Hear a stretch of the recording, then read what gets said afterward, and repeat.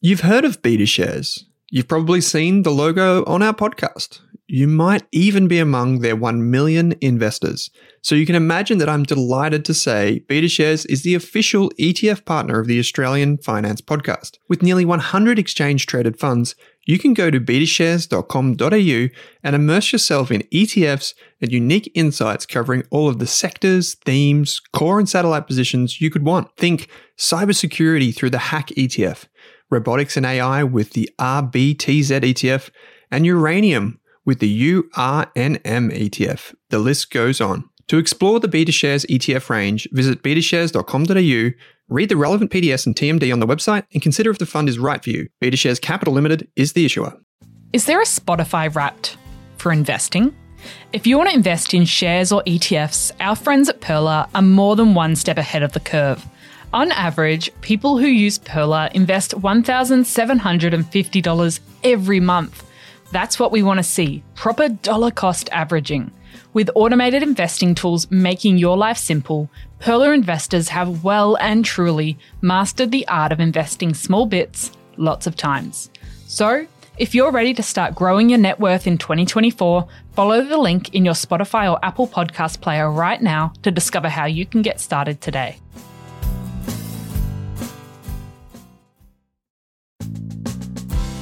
Welcome to the Australian Finance Podcast. I'm Kate Campbell. And I'm Owen Rask. And we're here to give you the tools and knowledge to invest both your time and money better. If you're new, feel free to jump in with our Starter Pack series that aired in early 2022, or our Shares or ETF mini-series. We've got plenty to share with you in today's episode, but if you want to catch us on socials, head to Rask Australia on Insta and Twitter. I'm also found at Kate Campbell AUS on Insta. And I'm Owen Rask AU on Insta. Just beware of the fake accounts. We'll never DM you about trading strategies or crypto, and if it sounds a bit weird, it's probably not us. And just one final heads up before we get into the show, this podcast contains general financial information only. Kate Campbell, welcome to this episode of the Australian Finance Podcast. It is wonderful to be back, Owen, for another Q&A episode this week focusing on our listeners' investing questions, and there are quite a lot of them. Yes, there are. We have everything from ETFs to companies to a few, I think there's a planted joke question in there as well. And there's a few things about like, what do you do with currencies and that sort of stuff. So some of it's a little bit nuanced, but generally everyone could get something from this episode, regardless of whether you're new or experienced in your investing. Amazing. So, Owen, I guess to kick things off, we're just reminding everyone that it is general content only, so we don't know anything about you or your situation, and we're just talking generally, and we're going to point you in the direction of more resources so you can explore and find other experts to help you along your way. Yeah, absolutely. So the general advice warning applies. Because we don't know your personal circumstances, it is really important to get a financial planner on your side who can take into account your needs, goals, or objectives. We will reference some of that throughout this conversation because there was a question or someone alluded to not being able to find a financial planner. So I will fill you in on how to do that. We also have our financial services guide for the RAS group. That's known in the industry as an FSG. That's available at our website. We make all of our legal documents really easy to find. The FSG is just ras.com.au/FSG. If you want to learn more, it tells you about what we can and can't say and so forth. So if we do get questions in, and we do love to get questions in, we're going to do this more regularly. There is a link in the show notes that says ask a question. Select the Australian Finance Podcast and you will get your question coming through to us here. There are other channels at Rask, so don't be confused about all of those. If you want the question answered here, that's what you need to select. And we do try and do these regularly, but when we do, we love it when you send it through with a bit of humor and you give us a funny name. It just builds on that whole general advice. Like if you come in and you say your name is Sausage Roll, we won't know if your name's really John Smith. So it just adds an extra layer of just your understanding that it is general information only. Sound good? Sounds good, Owen. Now, everyone in the financial services space knows there's those TV segments on the news that are buy, hold, sell, and they'll throw different stocks at experts, and on the spot, they've just got to come up with some sort of opinion on the company. So as a bit of a play on that today, I thought I'd give you a buy, hold, sell, but a travel-related one, because I know you've got a trip coming up later this year. So your options are a Thailand all-inclusive retreat, a hike through the French countryside, and skiing in Queenstown. I don't know how I came up with these three options, but what are your thoughts? I would probably go the hike through the French countryside. It sounds the most expensive, so if we're taking the cost out of it, I would say that would be the best value for money. But also, it's something that you can't do that easily from Australia, right? I feel like I'm going to say that you would say the same thing. I think so. I would probably sell the skiing trip. I feel like going skiing for me would just cost more in injuries than I'd gain in experiences. And I'd probably hold the Thailand all-inclusive retreat. I can do that in the future sometime. They all sound pretty good. Definitely a buy on the French hike. Probably a hold on the skiing, because I do love that. And maybe if I had to, a sell on Thailand. Been and done a lot of Asia recently, but could go again. But if I had the choice, that would be a sell. Good one. Awesome. All right. So to kick off the first question, it's a broad one to start with about what we should look out for in 2024 from Capital Crackup. There you go. Mm-hmm. There's your first funny name for the day, Owen. Mm-hmm. So what's your outlook on some of the key sectors and companies for the year ahead? I'm wondering about your thoughts and ideas for a 2024 watch list on what to keep an eye on.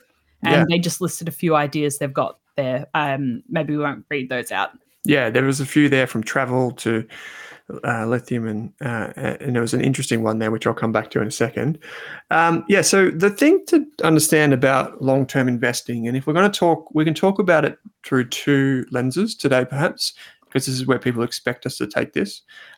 There's typically two different types of things that most people want to invest in through their brokerage account, and that is individual companies or shares, and ETFs or exchange-traded funds. You can invest in other things, which will come up throughout this discussion, but typically when you do that, what you're looking at in the ETF side of your portfolio is you're looking at long-term investments. So if we think about like an outlook for 2024, I would consider that to be extremely short-term. And so I would not be thinking too heavily about which ETFs could do really well this year. Typically for me and for us, a short-term ETF would be, like a short-term view on an ETF would probably be 3 years. And there's some pretty simple reasons for that, is that statistically speaking, the most likely way that you will get really good performance in any one ETF over, say, 3 years is it's actually the sentiment around the theme. So say, for example, lithium. If you go back 2 years, lithium was really red hot. Everyone knew that it could be used in batteries. At the time, there may have been a supply shortage. And so the price of those companies went way up, and so that pushed the ETFs up too. And that's great, and that's fine. That didn't necessarily happen over 1 year. It happened over a few years. If you go back to the ACDC ETF from GlobalX, which just invests in like lithium companies and battery technology businesses, that did really well for a few years. It was the top performer, if I'm not mistaken. Now, so that can work, right? But the problem is that over the long term, gravity tends to set in a bit and the valuations come down. Even if those companies within the ETF start to perform well, you tend to have this reversion to the mean. And so you've got to be really careful that you're not buying in at the back end of that kind of first hype cycle. And for most people with a year-long focus, I'd say that's more risk than it's worth. You're better off, if you're going to do that, in my opinion, you're better off looking at the second bucket, which is companies. And within the companies that were given to us, there were a few, but there were some travel stocks, there was ACDC, and there was another company called Imugen, which trades under the ticker symbol IMU. So very different. We've got travel, we've got biotech, and then you've got just the broad-based ACDC ETF.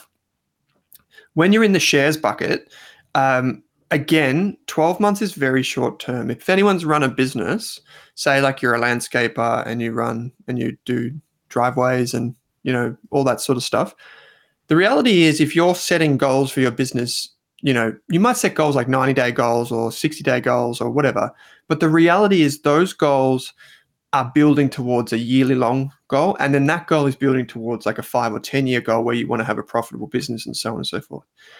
So if someone was to come and invest in your landscaping business, sure, you might make some changes in the next few months or whatever, but it's not really going to be that noticeable. What you want to be doing is you want to be buying businesses that can go on and keep winning over many, many years. And I will have some studies to reference in a moment about this. But what I would say with companies is you do need to be a bit more hands-on, and you do need to be a bit more realistic. And if you are trying to do this shorter term trading, which is for me is 12 months, keep it contained. Keep it in that satellite allocation, that small amount of the portfolio, 1% of the overall portfolio maybe goes into one or two of these things. I'll give you an example of where taking a long-term perspective really counts. And this is more a tip for anyone that's not necessarily looking for shorter-term trades, but looking for a theme that they can build on into the future. So first of all, you would want to identify the theme, which may be healthcare. Then within that, you're going to have a list of companies, and you can get that list through just searching the internet, your brokerage account, or you can go into an ETF's holdings and see which companies dominate that ETF and use that as your watch list to research. One of the companies in Australia in the healthcare sector is a company called Pro Medicus, which I own shares in and have done for many years.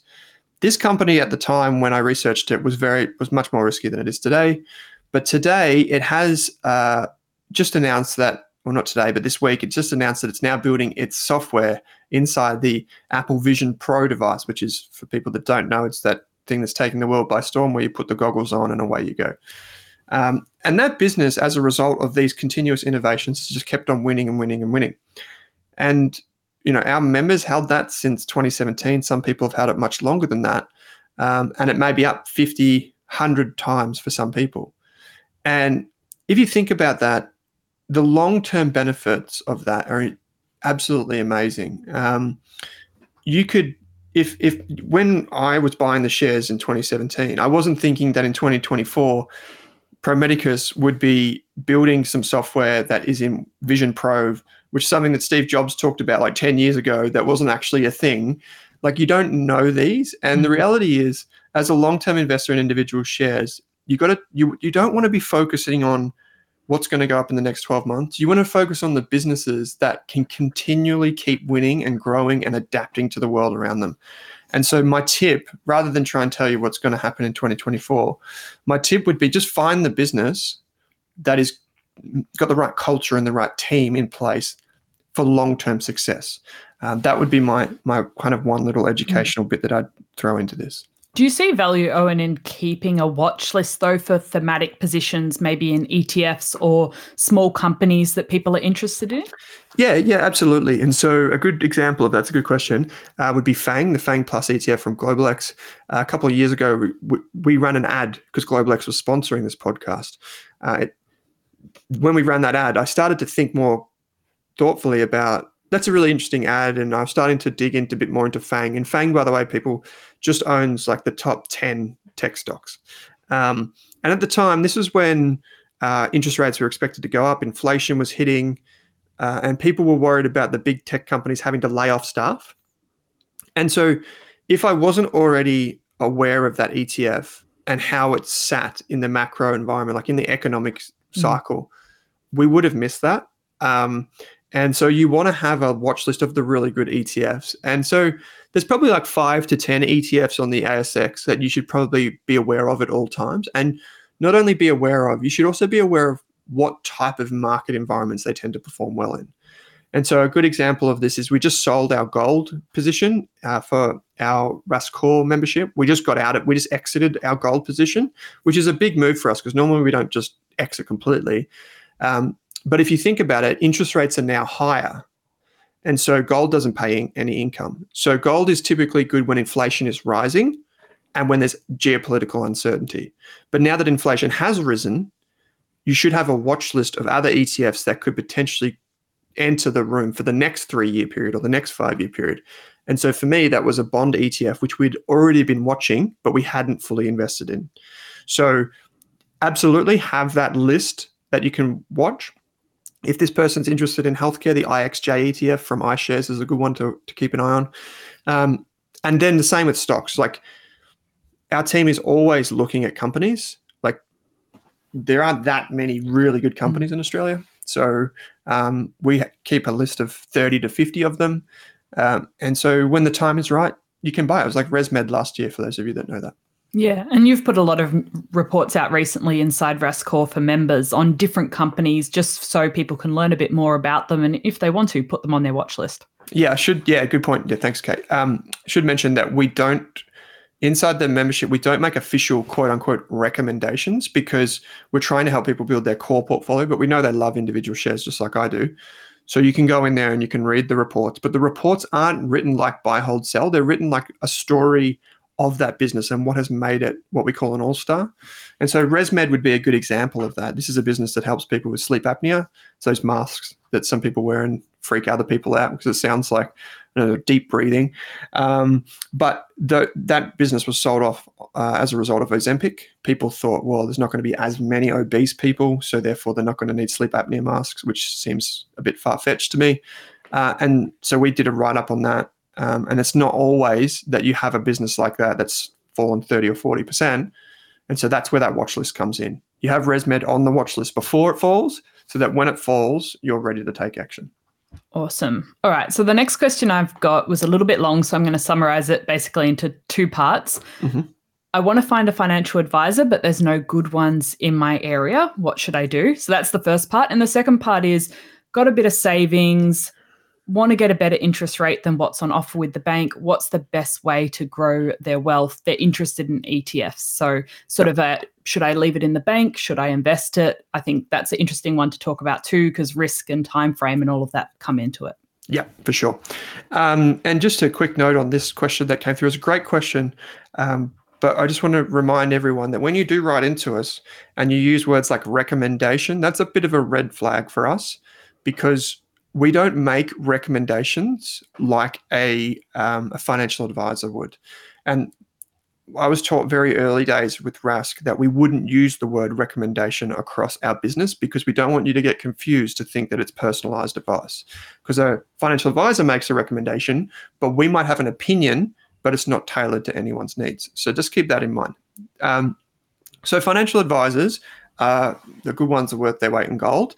And people sometimes think that because they pay $4,000 or $5,000 for a financial advisor, $10,000, it's not worth the money. But the way I've always thought about this is if they help you avoid one tax issue or they help you avoid selling at a bad time, or buying something that's just frankly just terrible, which we all do from time to time. If they help you, yep. And the bigger your nest egg or the bigger your income, the more this makes sense. So it's kind of like a bit of an irony here is that the more money you have, the more you need financial advice. But in the beginning, you kind of still want the advice, but you just don't have the means. You don't see the benefit. But in that instance, when you're earlier in life, just get one-off advice. So this is what we call, it's typically called structured advice, or it's typically, that's pretty much what it is. You get something called a statement of advice, SOA. And you can find them on the MoneySmart website, moneysmart.gov.au. You can head to the IFAA, it's PIFA website, pifa.org.au. That's for independent financial planners. And then, of course, thirdly, you have our financial planning partners, and that's all available in the show notes as well. And hundreds of people have already done that, which is just amazing. And depending on your age demographic typically and your situation in life, you get matched with a financial planner. But say, for example, Everest, who has appeared on the show before, Everest, they typically, I don't know exactly, it depends on people's situations, but they might charge anywhere from say $4,000 to $6,000 or $4,000 to $7,000. Chances are, it's a pretty good chance a chunk of that could be paid for by your super balance, and they typically don't do ongoing relationships. They don't try and put you into anything super weird where you're stuck in there or whatever. That's not how it works. That's why we partnered with them. So they're a good option. But also, if you're heading towards retirement, maybe you do want someone that puts you in one of those things where, what we call a platform, where it does handle all your tax. It does handle everything all in one place. Sure, you pay a bit more, but it's all done for you. So the guys at Northeast or Waddle, they do that. The second part of your question is basically investing versus saving. I think an analogy here would be if someone asks me, what's the best hammer? Well, the next question would be, what are you using it for? And so if you want to invest in something rather than have savings, we know, and everyone basically that listens to this know that you shouldn't invest in something unless you're investing for at least 3 years. And the reason is, Kate, as you know, that the stock market could fall, the property market could fall. Like we're just having a conversation off air about how these properties in this one area that I'm looking at have fallen drastically in 15 months. And so you wouldn't ever make an quote unquote investment for less than 3 years. And that's really important if you're weighing up the decision between saving for a first home and investing. Because the reality is a different tool will be used for the strategy, but you need to know what the strategy is first. And so for short-term, term deposits and that are great. You could even do a few different term deposits, and that just gives you a slight bit more than in a savings account, say from ING, which is currently offering 5%. That's what I would probably go with for short-term things. But longer term, the final warning I'll add here when you're investing is that for a lot of families with a mortgage, even in the longer term, you might feel better if you keep your money in an offset account against your mortgage rather than putting the money into an ETF, which can go up and down. Because at least if you put the money into your offset account, you've effectively helping you sleep easier at night, but you're effectively locking in a savings rate that's equivalent to your interest on the mortgage plus your tax rate. So it's a pretty good deal. A lot of listeners of the show are just putting their money in an offset account, maybe using like Raise or Perla Micro on the side. That's fine too. And yeah, I think that the other questions are going to talk about ETFs, so I can talk about more generally, Kate, about those ETFs in a sec. I think it's really interesting because people starting their investing journey, there's often this really big focus on just investing everything and forgetting that cash actually plays a really important role in your portfolio and your financial life. And it's something I've come to appreciate more and more as the years have gone by, because at the beginning I was just like, oh, I've got a little bit of money in cash, the rest is invested. That's fine. But as life gets more messy and complicated, you've got more priorities you're managing, having a bigger cash buffer is actually something that gives me a lot of peace of mind. I know that I've got money if anything comes up. It's become more than just an emergency fund, and it is part of my financial foundation because it gives me a lot more choices. I know I've got mortgage repayments for quite a few months if anything happens. And so I see it as an important part of my financial foundations now. Yeah, absolutely. And you're right. Like the important part of that is you can then use the cash in the future to change strategy. You can't always go the other way. So you can't always go from I'm fully invested and now I want cash, because then you're going to pay tax. It might be the bottom of the market. Whereas at least if you're in cash, it gives you that flexibility for the future. And like things change in life, like things change in the property market, things change in the share market, things change in your business, things change with your career. And so you don't always know those things. So having that stable base of money just sitting there is a wonderful thing. The next question kind of deals with ETF investing, which is really interesting. And that kind of ties into the one we just left between saving and investing. Yep. So this question is from Stock Stumbler. So another great name. Sounds good. Hi, guys. I've been investing around 20% of my income over the past 18 months with some basic core ETFs like IOZ, IVV, along with some other high-quality businesses. My question is, how long do I give myself to see if I can beat the market before I make a decision to continue picking stocks or direct all of my investments towards core ETFs? Yeah, so it's a good question. A lot of people know we're big fans of the core and satellite approach, hence why we named our membership RASCore. So the core and satellite approach, for those of you that don't know, is you have a very stable, sensible, long-term focused core portfolio. That's where the majority of your money goes into every month with your pay packet. And that's typically made up of low-cost ETFs, index funds, and maybe some managed funds or blue chip shares. But then around the outside, you have your satellite, which can be higher risk, individual stocks, and so on. I think the best thing to do is to do the opposite of what I did. I started with the satellites, like I started with individual stocks. Obviously, I was working at the Motley Fool, and they're wonderful investors over there, but I was indoctrinated in how to find great companies. And while I still believe that you can find great companies, and I still believe individual investors can do much better than the average, I think for the most people that aren't just throwing their entire life at how to identify a great business, the best thing to do is to use the core portfolio first as you develop the skills to identify those businesses. And that would mean reading business books. It would mean like listening to people like Warren Buffett and other people like in Australian investing that you admire and that you think have a pretty balanced view on how to invest and find businesses. Because intuitively, it makes sense that you could find companies or businesses that are better than average. Like you only need to go down the street and see that there's 3 different cafes and one of them's really good and the other 2 aren't that great. We all know which one's going to make more money. So it would intuitively make sense. The problem is a lot of the studies that we reference and a lot of the things that get said in books are very nuanced when it comes to whether to pick stocks or whether to use an ETF. I'll give you an example. So a lot of people may have heard of the SPIVA report, SPIVA, which is a famous report that comes out from Standard & Poor's, and it basically compares fund managers who pick stocks versus index funds. So they put them head to head and they go, which ones do better? And over time, it shows that nearly always the index fund does better than the active fund manager. And so most people therefore conclude that they shouldn't pick individual stocks because even the pros can't do it better than an index fund, which is generally probably true. But most people aren't fund managers, as far as I know. So it's not a perfect like causation. And this is where I think a lot of people get it wrong, is that individual investors are not fund managers. They're not managing other people's money. Yeah, and some of the things they don't have to do is they don't have to write a monthly letter to excuse themselves for poor performance. They don't have to deal with brokers. They don't have to deal with compliance teams. They don't have to deal with all the other things that come with running a business like HR. So they're not fund managers. And so I'll give you an example. Like you could go and buy ResMed shares 6 months ago as an individual investor.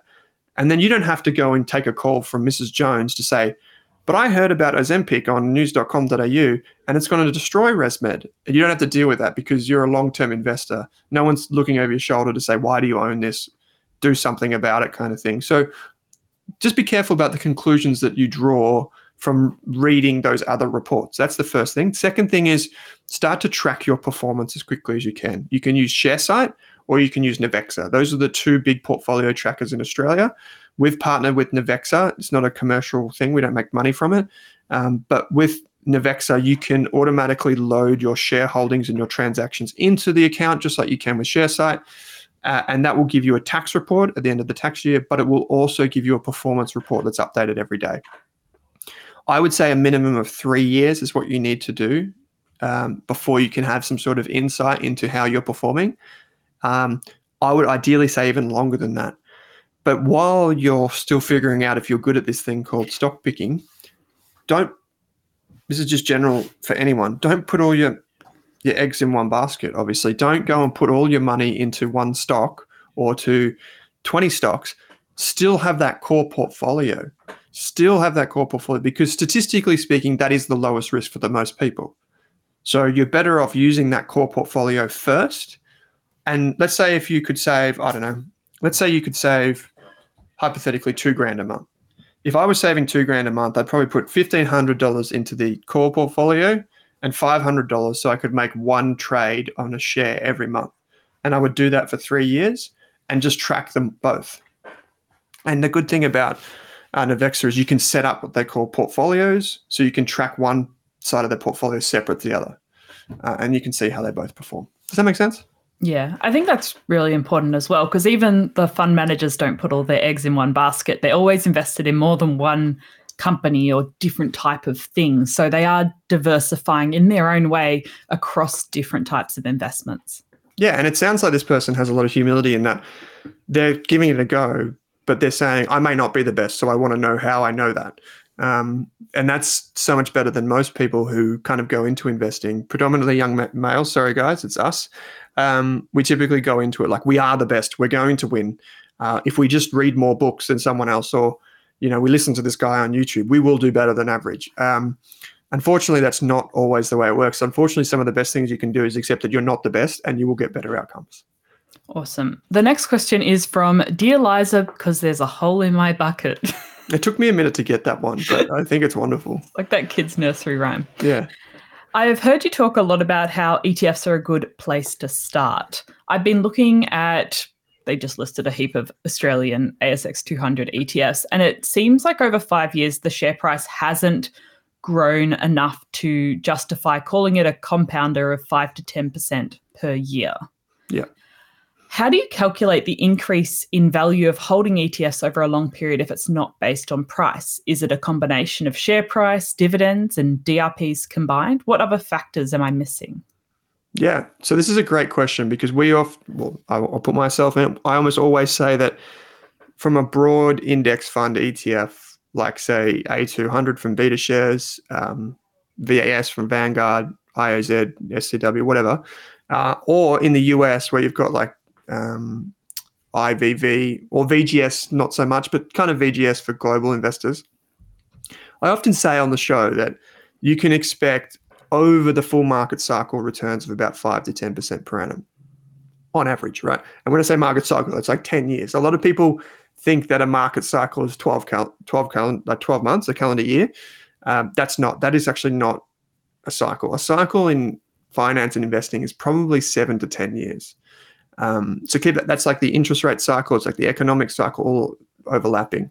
And I was doing the numbers because I was like, this doesn't seem right. I did the numbers on STW, which is an ETF we don't talk about that much, but it's one of the biggest in Australia. STW is a SPDR ETF, SPDR.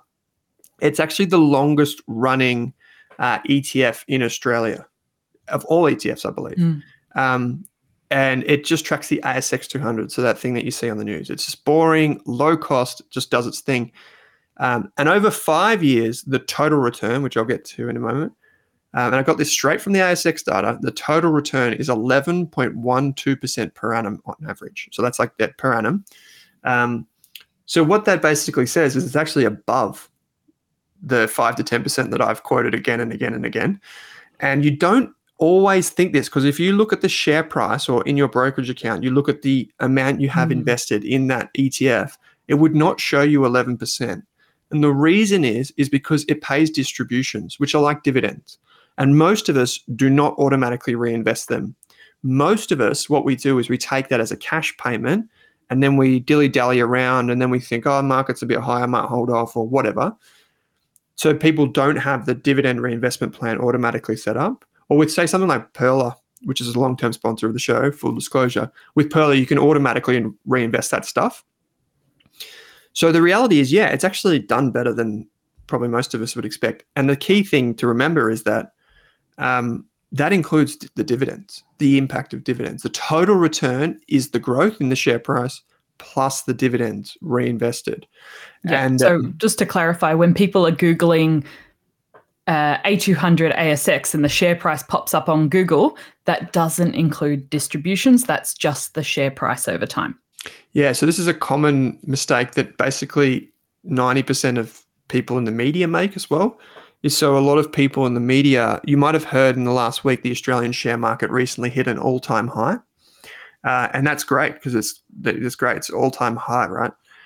That's because everyone looks at the price index. So what I mean by that is the ASX 200, the one that you see in the news, is not the one that includes the dividends.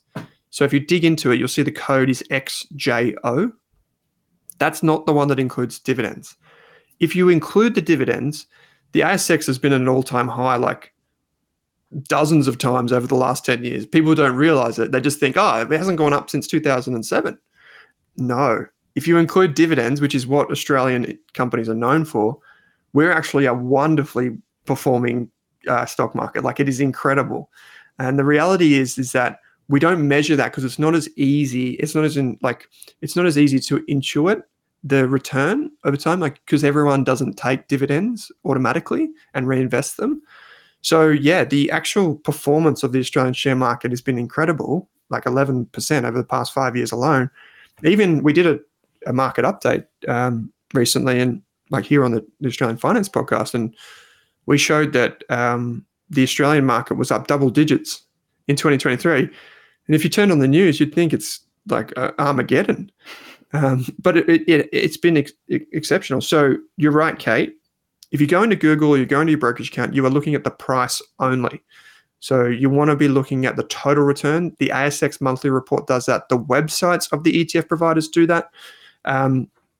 We also now offer on the RAS Media website, on the RAS Media website, we are also starting to include all dividends and distributions paid of ETFs over time. So we've got a new fund comparison tool there, which you will be able to check out as well. But yeah, dividends matter, especially in Australia. It is more important than ever. Yeah, and that's worth noting as well if you're looking at individual companies, like you were looking at Commonwealth Bank or I was about to say Tesla, but that's definitely not Australian. Telstra, there we go. Telstra, yeah. They also pay dividends, so you want to think about how that factors into the performance. Absolutely. Like there are some companies, I'll give you an extreme example. I did a 2-hour long interview with a guy called David Dicker. Love him or hate him, David Dicker started a company called Dicker Data. It's on the ASX under the ticker symbol DDR. If you just Google David Dicker Rask podcast, it's actually really illuminating the conversation that we had. But here's the thing about this company, which makes it very unique, and it illustrates this point. That company pays out 100% of its profit as a dividend, and it has done for more than 10 years. So meaning that it leaves no, like, quote unquote profit. It still has cash and it still has debt. It leaves no profit in the bank. It pays it straight back as a dividend. So if you just looked at the share price, you would miss literally every single dividend that this company has paid, and it pays a lot of them over an extremely long period of time. And so your return, if you just looked at the share price in Google, would be nothing compared to the actual return if you added up all of your dividends, the total return. And one of the great reasons that they do that is because you can also get franking credits, which are those tax credits that are, once again, are also not captured in the returns that you see cited in the news. Awesome. All right. So talking still about investing, but with an ethical lens, I've got a question from Party Pooper. Mm-hmm. I discovered Rask courses and podcasts this year and I've learned so much. Thanks for making this information so accessible. Here's my question. Can you build an entirely ESG/sustainable core portfolio? Would this be a high risk, higher cost portfolio that's not really suitable for a beginner? From what I can tell, if you look at the ASX 200 and applied environmentally aware negative screenings, the top holdings would be quite different to just the ASX 200 normally. My idea is to start investing in an ASX 200 index ETF, but add more ethical and sustainable ETFs and shares as I increase in confidence, knowledge, assets over time. Is this plan realistic? I want to balance good returns because I'm just getting started with my ethics, and I believe financial freedom will give me more power to do good long term. Yeah, it's great. I love that last line. Like the long-term investing gives them the financial freedom, and the financial freedom then allows them to do more good. And that's basically what we are all about at Rask, isn't it? Like we're trying to do good along the way, but we're also trying to grow the Rask business so that we can offer more courses for free, so we can offer more podcasts for free. So good on you for thinking this way. Yeah, so you can do this. It's probably a lot easier than most people think. There's an ETF, DZZF, it's the Beta Shares ETF, that was set up to do this. It's an ETF of ETFs. So it's an ethical ETF that has other ethical ETFs inside of it. And it was purpose built for a long-term investor with a growth focus so that they could just buy some ETFs and bundle them all together pretty quickly. And since that Beta Shares did a lot of work to pioneer the ethical ETF industry in Australia, since they've basically come out with these products, a lot of others have come to the market. And so some of the examples would be like the Vanguard ETFs. There's also like the ETFs that have basically got like a sustainability tweak. So we covered one very early days, the CLNE ETF. Kate, you might remember this on the Australian Finance Podcast. It's the Clean ETF. That's not an ethical ETF. That's a sustainable focus ETF. That's from Van Eck. And heaps of them have come to the market since. And some of them have been slapped over the wrist, to be honest, for saying that they're ethical when they have like coal stocks and that. Because even though there's no one definition for ethical ETFs, ASIC, the regulator, has basically said, well, we know there's not one definition, but how can you have a coal thing when most people don't believe that coal is an ethical investment, for example, right? Or like gambling companies or tobacco, or they're called sin stocks, typically speaking. So yes, you can build a core ETF from a core portfolio from these types of investments. You will typically pay more, but some studies, and there's a wonderful website called Market Forces. That does this, but also another website called RIA, RIAA, RIA. That's the Responsible Investment Association of Australia or Australasia. That those websites provide actual research into how these investments have performed. And over the long term, the ones that actually pass through the tests of being a properly vetted ethical ETF, they tend to have outperformed. The problem is the reason why a lot of people don't invest this way is there's a myth that ethical investing costs you money. So it costs you returns. Because you don't own BHP, you won't get as big dividends. Because you don't own a tobacco company, you won't have the long-term growth. So whatever, The reason is that's partially true, but it's partially false. In that, in the short term, your returns kind of bounce all over the place if you're an ethical investor. Because you don't own coal or you don't own whatever, and I'm using the term ethical very liberally here. It could mean anything to anyone. But say, for example, you believe that coal is unethical, or you believe that mining is unethical. Now, that's quite contrary to my own beliefs, but if you say that, then you would have excluded coal companies in 2022, which performed, they were the top performers. You may have excluded iron ore companies in 2023, which were exceptional performers. You may have excluded insert whatever. And so in the short term, your returns tend to just kind of like bounce all over the place relative to a normal ETF. But over the long term, you tend to end up with companies that are in healthcare, technology, in like innovative science, manufacturing, like different types of manufacturing. So you tend to end up with these types of companies that do tend to be more long-term sustainable type businesses. So in the short term, yes, they go up and down, but in the long term, they tend to perform pretty well. There is one final thing where sometimes the research tends to suggest that it could go either way, which is in things like bonds. So in some bonds, you tend to have a situation where some of the companies, when they're trying to get debt, if they make a particular type of bond, so let's say, for example, you're Woolworths and you need to get $100 million of debt into your business and then you repay that just like you would a loan or something, you can issue what they call green bonds, and you might plant 100 trees for every $10,000 invested, or you might use that money to pay for solar panels on top of your supermarkets. And so those bonds have a different risk return profile because they're trying to attract ethical investors. And so sometimes that can go good and sometimes that can go bad, but typically it kind of neutralizes the impact. Sorry if I got a bit nerdy, but basically what I mean to say is in the short term, it looks like you're doing something wrong because your returns are bouncing all over the place. But provided you follow all the same principles, you're diversified, you're focused on fees, you can do basically everything that you want to do as a quote unquote ethical investor that you can as a regular investor. You can even have active ETFs. And I didn't mean this on purpose, but we are sponsored by InvestSmart, which is Intelligent Investor.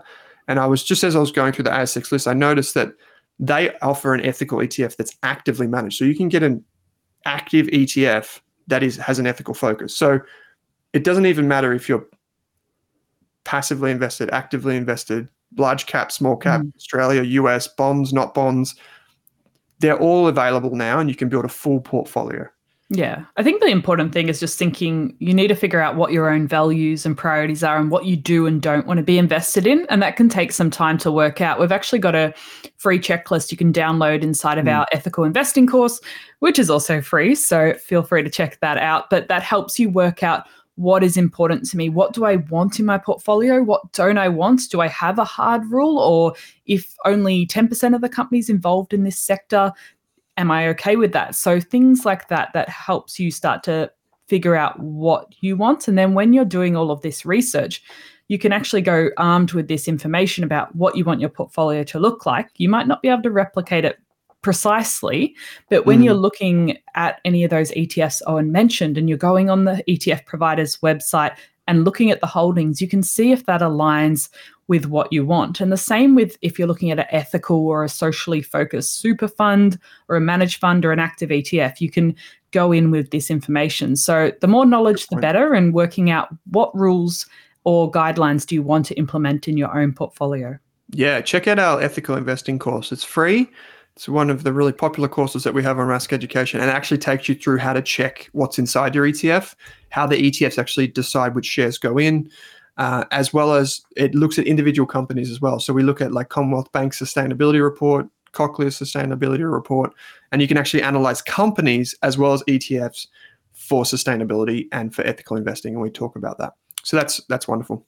All right, I've got one last question for you, Owen, from Tiny Dancer that I'm going to ask you to answer very quickly so I can go and watch the Super Bowl halftime show because we all need to see Usher perform.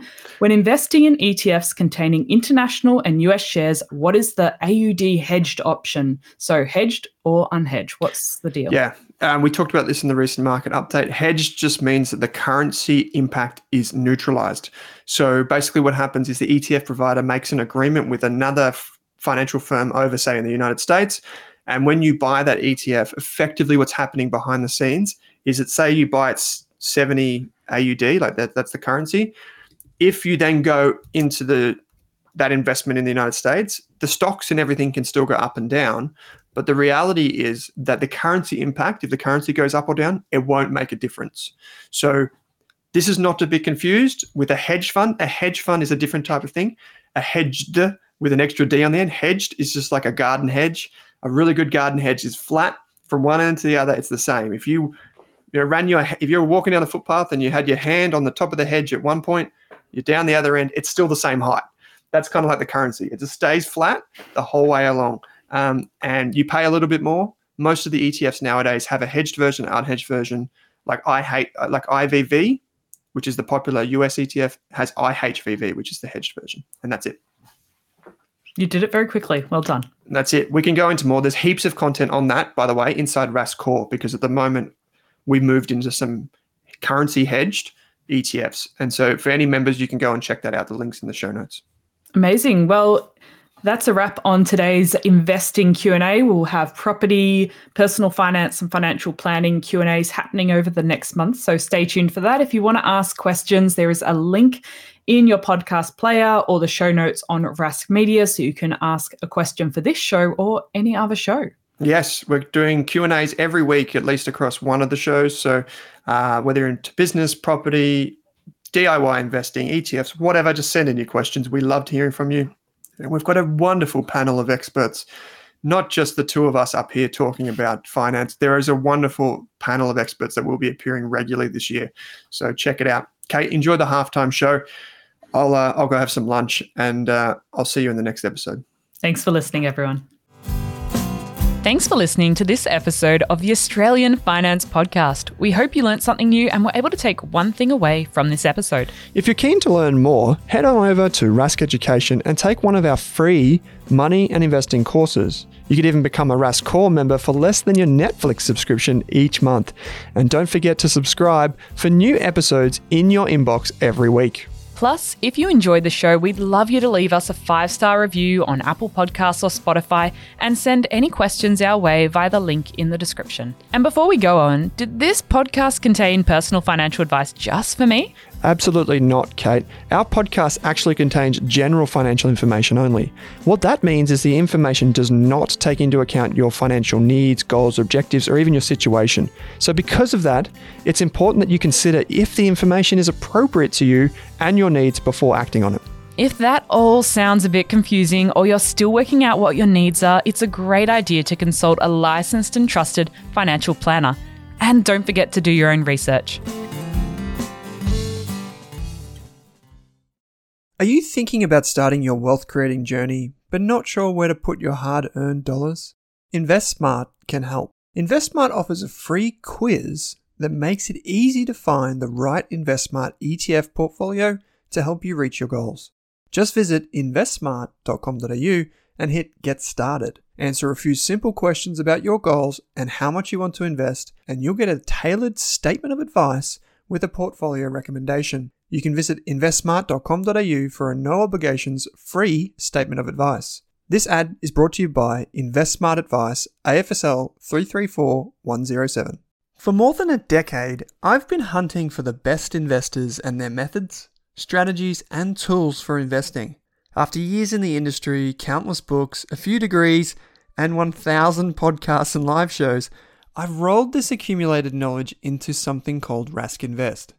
If you've ever heard me talk about a core and a satellite, active and passive, true long-term compounding, or you simply want to know exactly how I would invest, now is your chance. Rask Invest is our new investment service, designed for all types of investors who want professional management of their core portfolio at a low cost from a team they trust. Rask Invest helps you automate your wealth creation and passive income. Simply click the link that says Invest with Owen in your podcast player to join one of our live platform walkthroughs or book a call with us. You can also view the Rask Invest PDS and TMD and get invested with me.